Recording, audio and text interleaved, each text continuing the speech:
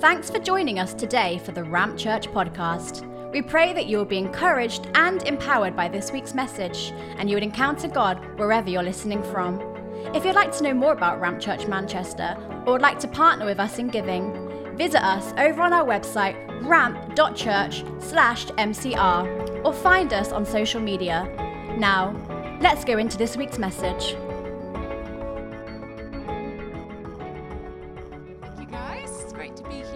Alive, great to be on this earth, great to be in Manchester, serving the Lord with you. And anybody else, great? Are you happy to be alive? Just give yourself a little like you're here, like this is you fulfilling the grand purposes of God on the earth. It's happening right now. It's happening. Your purpose and God's glory unfolding all at once. So I want to, with help from the Holy Spirit, just encourage you guys with some things that I've been pondering this week. We're in this series about kingdom living.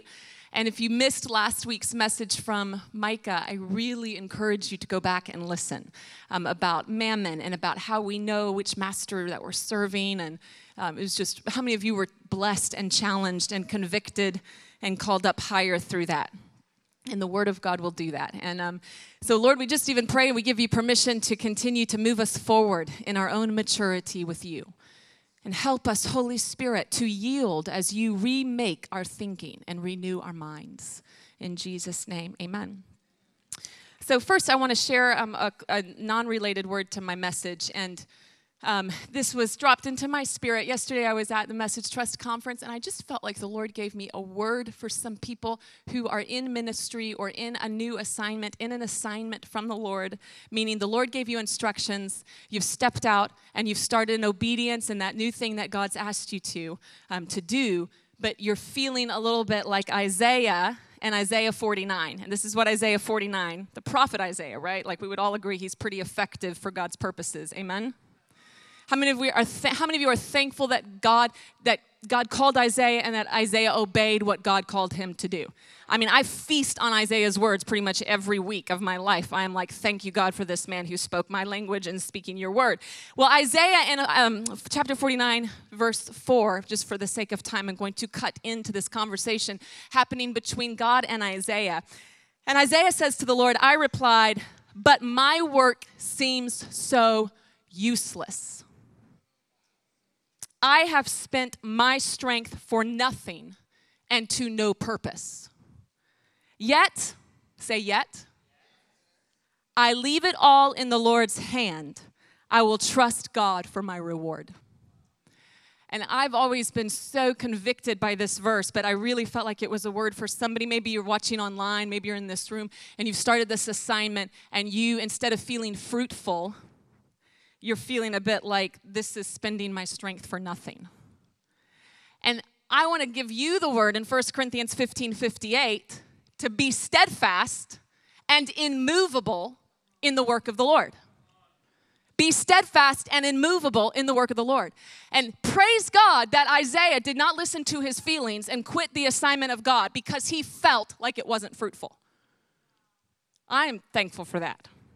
So some of you in your work, in your assignment, you just need to be steadfast, immovable, only moved by the word of God, not moved by feelings. And who are we to judge if we are fruitful on this earth? Who are we? Compare what you see to what God sees. What did Isaiah see compared to what God saw? What did Isaiah see compared to what we even see about Isaiah's life? So stay steadfast in what God has told you to do. So now, going into this series on kingdom living, I really have been thinking as I've been watching the news occasionally, only as I have the courage to do so, and just thinking about the crisis and different things happening in the world. I'm kind of assessing my emotions. I'm assessing my thoughts and how I'm taking all that information in. Is it rocking me? Am I falling into despair? Or has there been a bit of maturity in the Holy Spirit in me where I can be stable in an unstable world? And in the crisis that we hear a lot about, about the economy and financial pressure that people are in, financial pressure we are in, you are in, I really am hoping in my heart and praying, as I talked about in Colossians 4, I'm kind of with Epaphras right now, and I'm struggling in prayer that we would be mature in the midst of the instability and the instability of our time, that we would really be a different breed of people. Like, I don't want to respond. I really feel this conviction like Stacy, and I even had Edith pray for me Tuesday night prayer, and I was talking about moving house, and I was like, I've moved house a whole lot, and I really want to do better this time. Like, I don't want to whine. I don't want to complain. Like, I'm ready to grow up. I know God's really ready for me to grow up, but I really do want to grow up. And now we've got, increased pressures financially, and I feel like, Lord, I want us to grow up. I want us to go from this place of glory to glory where our thinking really is different.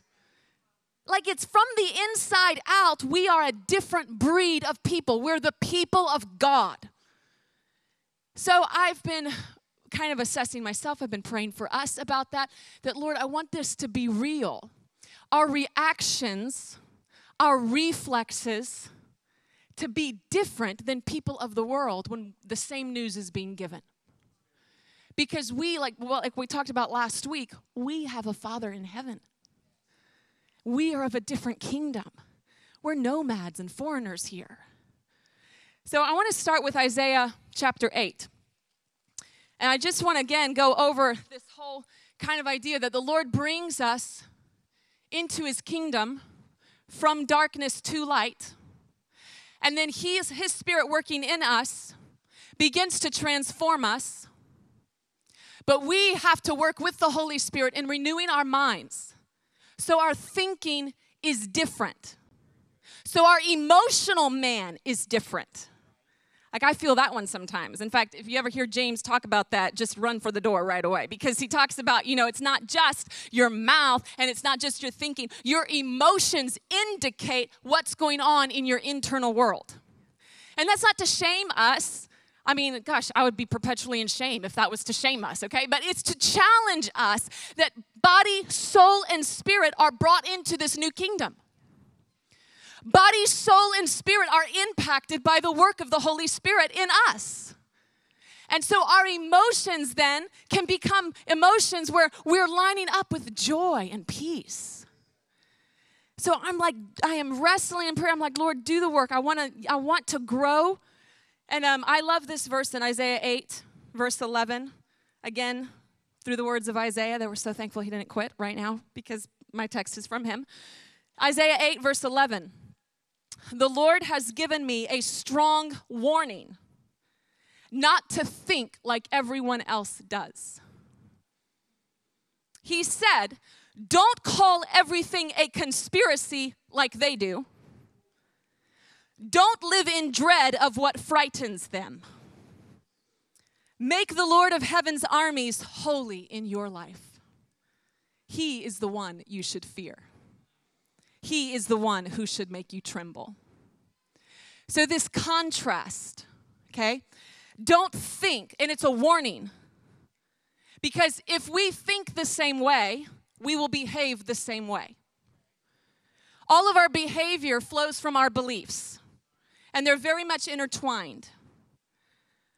So we're trying to align all of this into the reality, the truth, the higher truth, not what's going on here on earth, but what has been signed, sealed, and delivered for us through the blood of a new covenant that we have been brought into. And God is warning us, don't think like they think, or you'll end up like they have ended up. So I love the contrast. I love the story of Israel. Israel's story is our story, right? Israel's in Egypt in slavery. They're oppressed. They're treated harshly. Their life is miserable. They cry out to God in their distress, and the Lord delivers them out of captivity. So Israel cries to the Lord in distress, and God intervenes. And we have this similar story as Israel. We are born into sin, into a sinful humanity, a broken world. And we begin to experience what Paul says, the empty life our ancestors handed to us. And that emptiness of life, it's distressing to us. And we try to manage it through career and through all these different ways. We're trying to cope with the dysfunction of our own brokenness and the world around us. But we can't master it. It continues to master us. So then we cry out to the Lord. He saves us. The moment we call to the Lord, we call in the name of the Lord Jesus, we are saved, brought from that darkness, transferred into the kingdom of the Son he loves.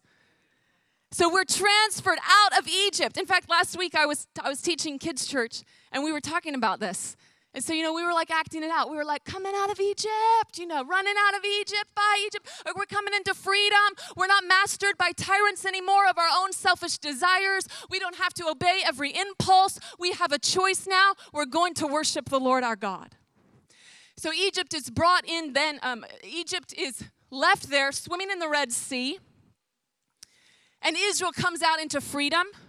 And now the Lord wants to teach them how to live in a way so they can experience the peace of God's rule in their life.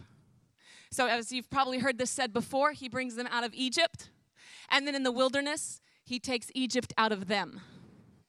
And I don't know which process is more grueling, right? 40 years it took to try to get Egypt out of them, out of their thinking, out of their values, out of their way of life. And so here we are on earth in our own wilderness of sorts, and God has delivered us out of Egypt. The curse of sin is broken through the blood of Jesus. We have freedom from the master of sin and death. We don't have to fear death, and we don't have to obey sin. We've been brought into freedom. And as we journey here with God on earth, he is taking the Egypt out of us so we can fully experience the promised land that he's prepared us for. So what does God do for Israel? He's giving them lots of instruction. And it's filled, the Old Testament, you see all these instructions. And he's teaching them a new way to live. And it's working down into the very details. The smallest details of their life, he's giving them instruction on. And this is a beautiful picture because God actually has a way for the smallest details of our life. The way of his kingdom, it infiltrates everything that we do, and that we can have what Paul says is the mind of Christ. So every scenario that we're approaching, we're not looking at it through the lens of captivity, of our own selfish ambition, of our own impulses and desires. We are seeing it from the mind of Christ that leads to righteousness, peace, and joy. So what happens? How does this whole process, how does God lead Israel? How is he leading us to become who we really are, the people of God, nomads and foreigners here on earth, looking to that distant homeland, looking to that promised land, experiencing the taste now, the down payment now, waiting for the full manifestation when he returns. First thing, I want to give you just 3 things the Lord does is first, he simplifies their loyalties. So as we are processing our world, navigating our finances, our time, juggling our schedules, learning how to be the kingdom people that thinks like God wants us to think so we can experience the joy he died to give us. The first thing he comes in is he gives them these 10 commandments, and the very first commandment that he gives is worship the Lord your God and serve him only. And that's going to solve a lot of the complexity in your life. That's going to bring layers and layers of peace to simplify your loyalties. He demands their worship. He brings them out of Egypt, a land filled with many gods. Lots of harsh masters is what it says in Exodus 1. And he commands them to worship him and serve him only. And this is because they were in distress and called to him. So he intervenes and he solves their mess by giving them instruction to worship only him. And this reminds me of James chapter 1, where James is saying, ask for wisdom, but when you ask, make sure that your hope is in God alone, your faith is in him. Because a person whose loyalty is divided, between the world and God, that person is unstable in all that they do. And there's an internal storm always raging on the inside of people with divided loyalties. They're in the kingdom of God, but they don't have the peace of God because their loyalty is strained in too many different directions. There's too many masters telling them what to do, too many gods demanding their attention, too many lords that are requiring their time, and they live in perpetual disturbance. And this is all of our stories because we're all found in the story of Israel, learning how to become the people he freed us and made us to be. He simplifies their loyalties. I love in Isaiah 26:13 where Isaiah is saying, Lord, you establish peace for us. For all that we have accomplished, you have done for us. O Lord our God, other lords besides you have had dominion, but your name alone do we confess. And when I read that verse, I think it's like Israel's remembering all the other lords that have mastered them. And it's like the pain of that memory, the reality of that disturbance, that distress, that despair is so great. It's like, Jesus, you alone are the name that we will utter. So he's simplifying our loyalties in this day, in your time. He's wanting to purify your heart so your loyalty is not your relationships. It's not your children or your family supremely. It's not how much money you make. That he's first and foremost. And that works itself out in very practical ways. It's evidenced, like it was in Israel, the instructions that they got. It's like the evidence of your schedule and your checkbook and what you say yes to and what you say no to is evidence of who you are allegiant to. So then I want to read Exodus 20, 22 through 24. This is at the end of the 10 Commandment chapter. Then the Lord said to Moses, tell the Israelites this. You have seen for yourselves that I have spoken to you from heaven. Do not make any gods to be alongside me. Do not make for yourselves gods of silver or gods of gold. Make an altar of earth for me and sacrifice on it your burnt offerings and fellowship offerings, your sheep and goats and your cattle. Wherever I cause my name to be honored, I will come to you and bless you. So the second thing that the Lord does is he instructs them in the way to live because obedience frees our heart from idolatry. It's not just worship like this abstract mystical thing. It's obedience that frees us. This is why he says, he wraps up the 10 Commandments going back again to don't make for yourself an idol. Bring me an offering. Bring me something valuable. Bring me something and you put it on the altar. You put something of your life on the altar so you can be free because you were in distress and now I've delivered you. And in order for your heart to be untangled, you have to follow the words of Jesus in Matthew 6. Wherever your treasure is, there your heart will be also.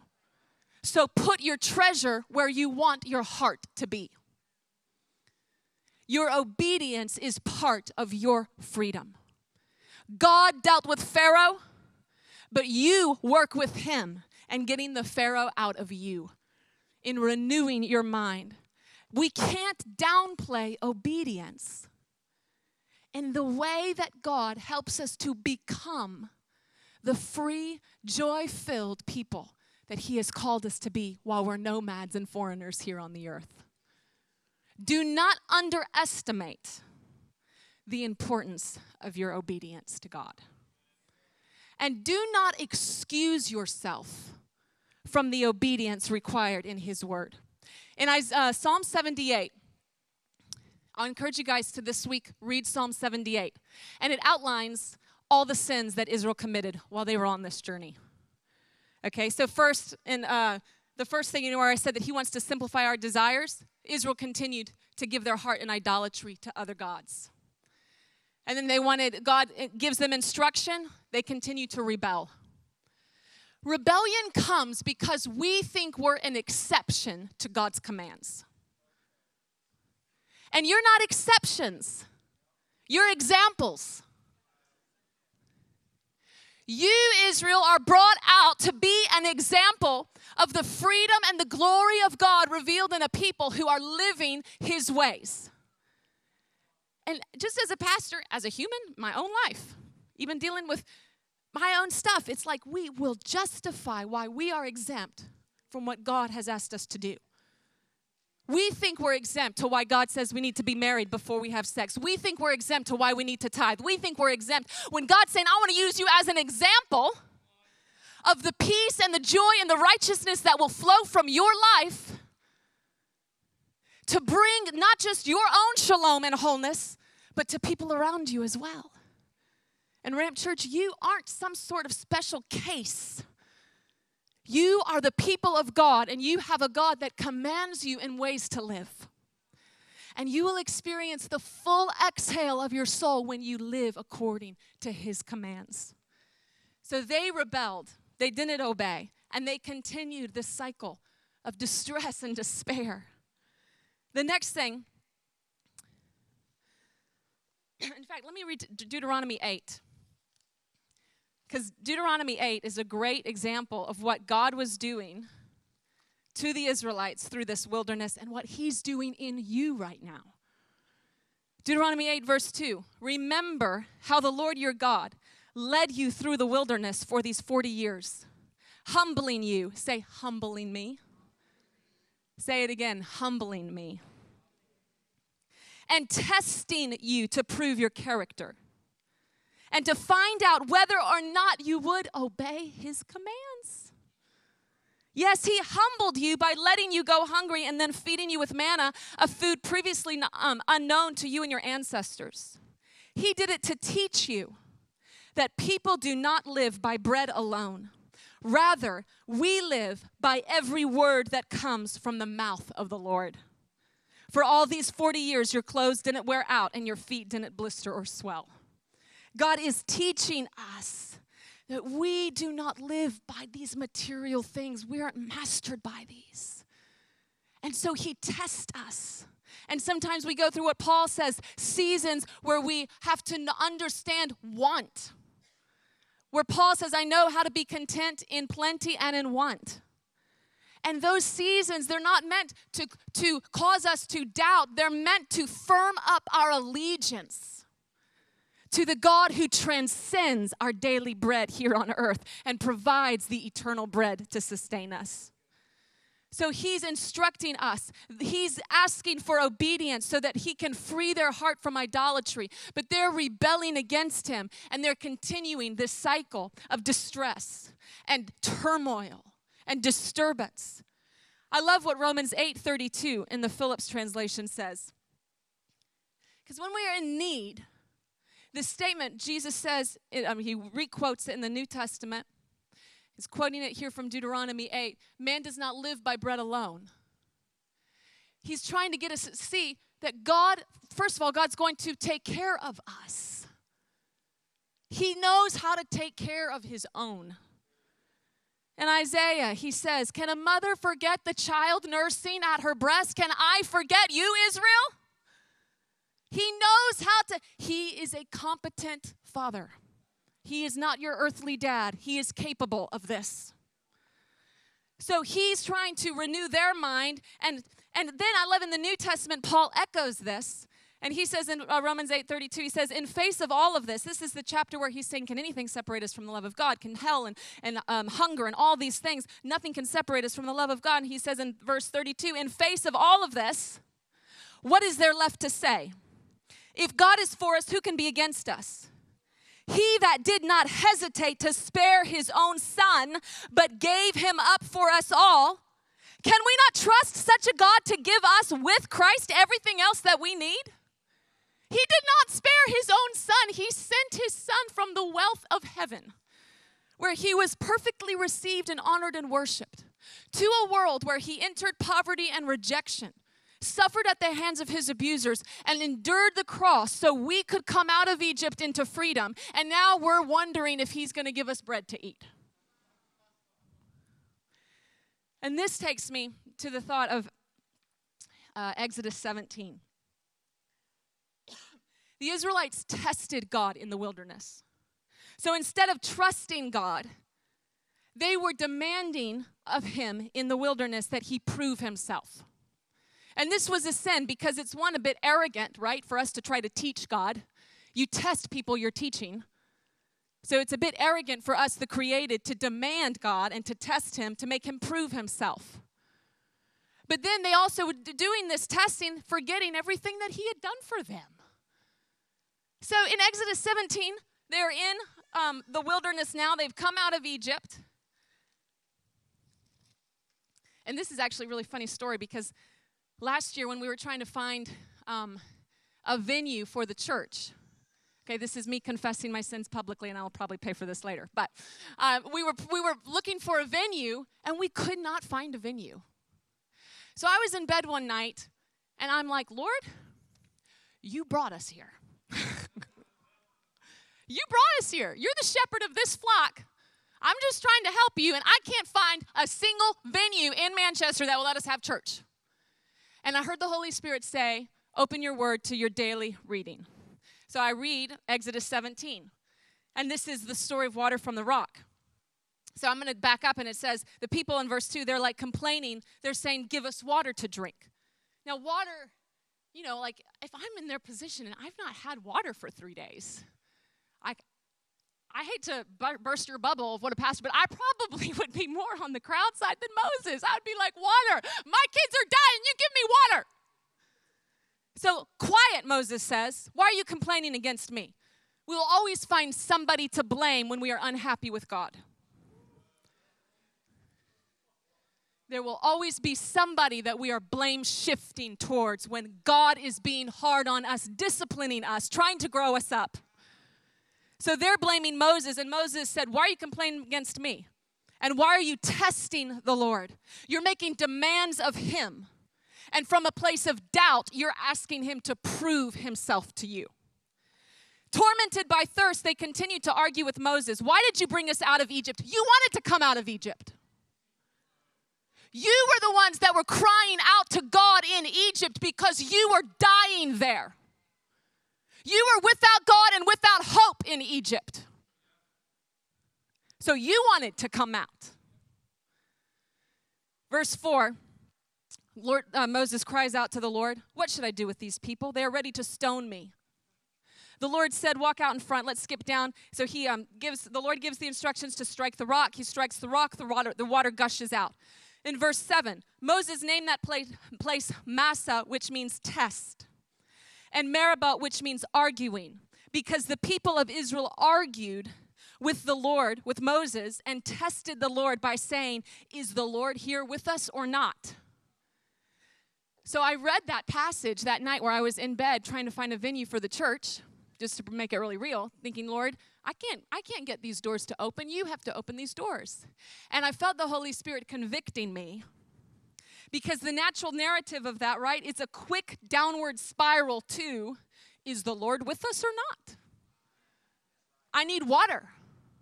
I need a venue. I need something that God has said he would give, and it's not here. Lord, are you with me or not? You are doubting. I am doubting God in that question. And doubt offends his character. It is offensive to God, and it makes us arrogant.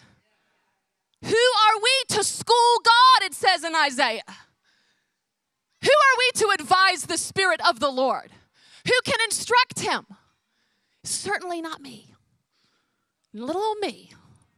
What do I know, God? So I just, with fear and trembling, just shut my Bible and said, Lord, I receive the blood of Jesus that covers my sins and the sins of my fathers, and I thank you for the grace of God and the mercy, and Lord, let it be done according to your will. Good night.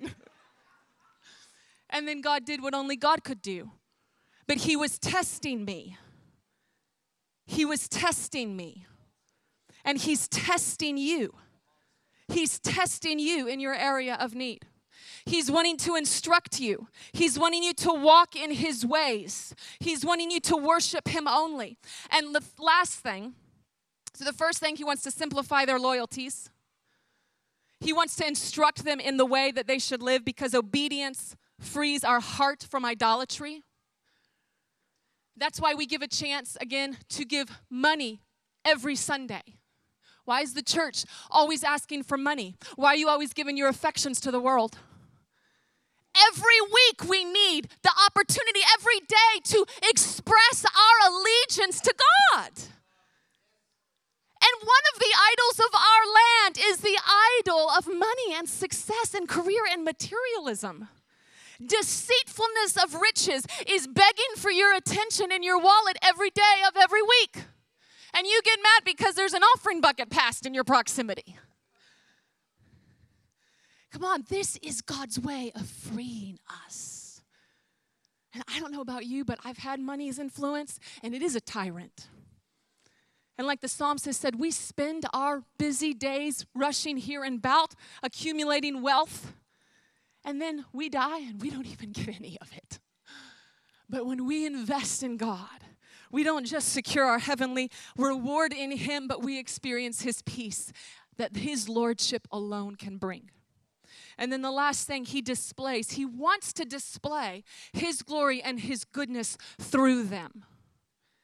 So He brings them out of Egypt because they needed help. Egypt was their enemies, not His. Right? Pharaoh wasn't up in heaven. Pharaoh was up in their business. So He delivers them. He asks for their worship. He wants them to experience the life He gives, so He gives them instructions, but they rebel. He wants to display His glory and goodness through them, but they keep grumbling and complaining. This was one of the sins that Paul mentions in 1 Corinthians, that the psalmist mentioned in Psalm 78 of Israel, that Exodus records and Numbers, is they continue to grumble. So their hearts are in the wrong place. Right? Their worship is divided. Then their behavior, they're rebelling against the things God's asked them to do. So, of course, their mouth is involved as well. And they're grumbling and complaining.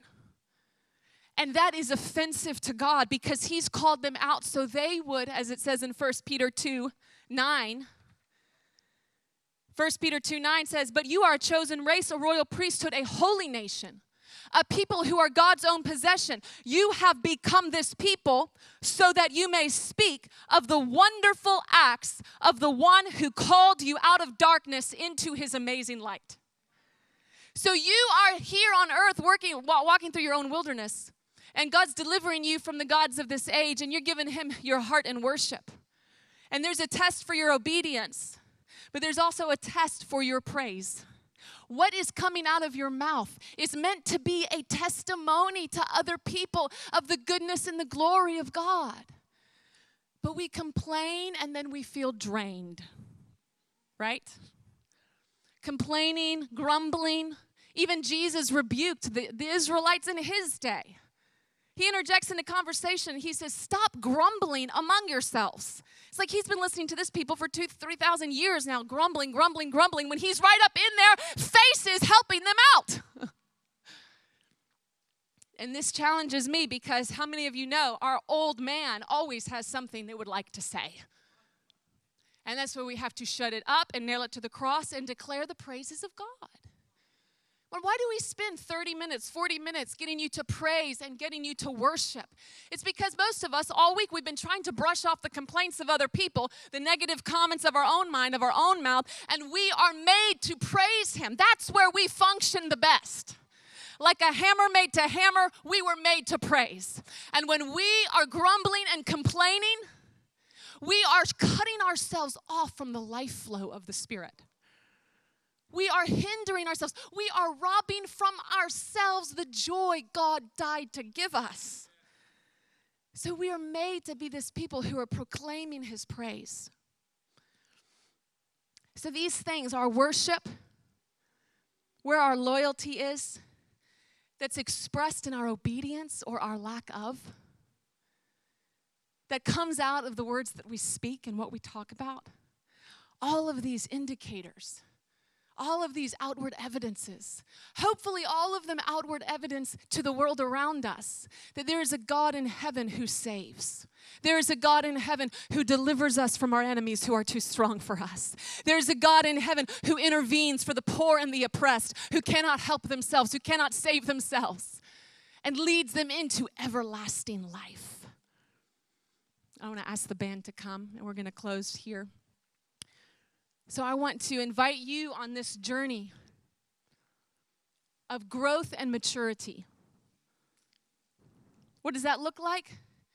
That means setting aside your worship. Spending time, practically even, spend time on your own before the Lord, singing psalms, hymns, spiritual songs, like Paul says. Gazing at the Lord's beauty. Don't let Sunday morning be the only time that you sing to the Lord. Don't let Sunday morning be the only time that you gaze at the beauty of God. You were made for worship. You don't have to have a full band. You just sing your heart out to God and pull your attention onto him.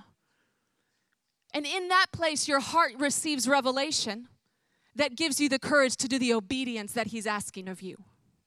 To put your offering and your sacrifice on the altar. And in obedience, your heart gets freed from idolatry. And your mouth can declare his praise. I want to really encourage you, join me in this journey through this, whatever circumstances you're in financially. Whatever circumstances you're in right now, maybe it's work that's really stretching you, or your finances, or your kids. What's coming out of your mouth? Let it be. Prophesy the word of God and the praises of God out of your mouth. You need to do that. I can't do that for you. I can pray for you, but I can't praise for you. I can't put praise in your mouth. That's your weapon that you have to learn how to use.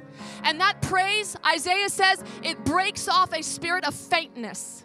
Some of you are always fatigued because you never praise. Isaiah 61, it says that he gives us the garment of praise for the spirit of heaviness. Come on, I don't know about you, but 6 p.m., I can feel that garment of heaviness coming on. In my kitchen, I just turn on the praise, and out of my mouth, I'm declaring the praises of God. I'm telling that spirit of heaviness and despair to get out of my kitchen, get off of me. I ain't playing nice with the enemy. I don't have time to entertain you, self-pity. You've got to go. You've got to learn to do that. Your emotional man is between you and God. I can give you tools, but if you don't use them, so you have power to change the atmosphere in your own heart, in your own thinking. And sometimes, even as prophetic people, everything that you're discerning, maybe you've got prophetic insight into some of the challenges, don't let that discernment be louder than your praise. Come on, I don't care what demon in hell that you discern. The real higher truth is it's a defeated foe. The real higher truth is it doesn't matter what's happening down here, signed, sealed, and delivered. I'm the redeemed of the Lord. And I'm going to declare that out of my mouth. That's the higher truth than any temporary warfare I may be in. And this is who we are called to be, the redeemed of the Lord. People that are brought into praise. Let's stand to our feet.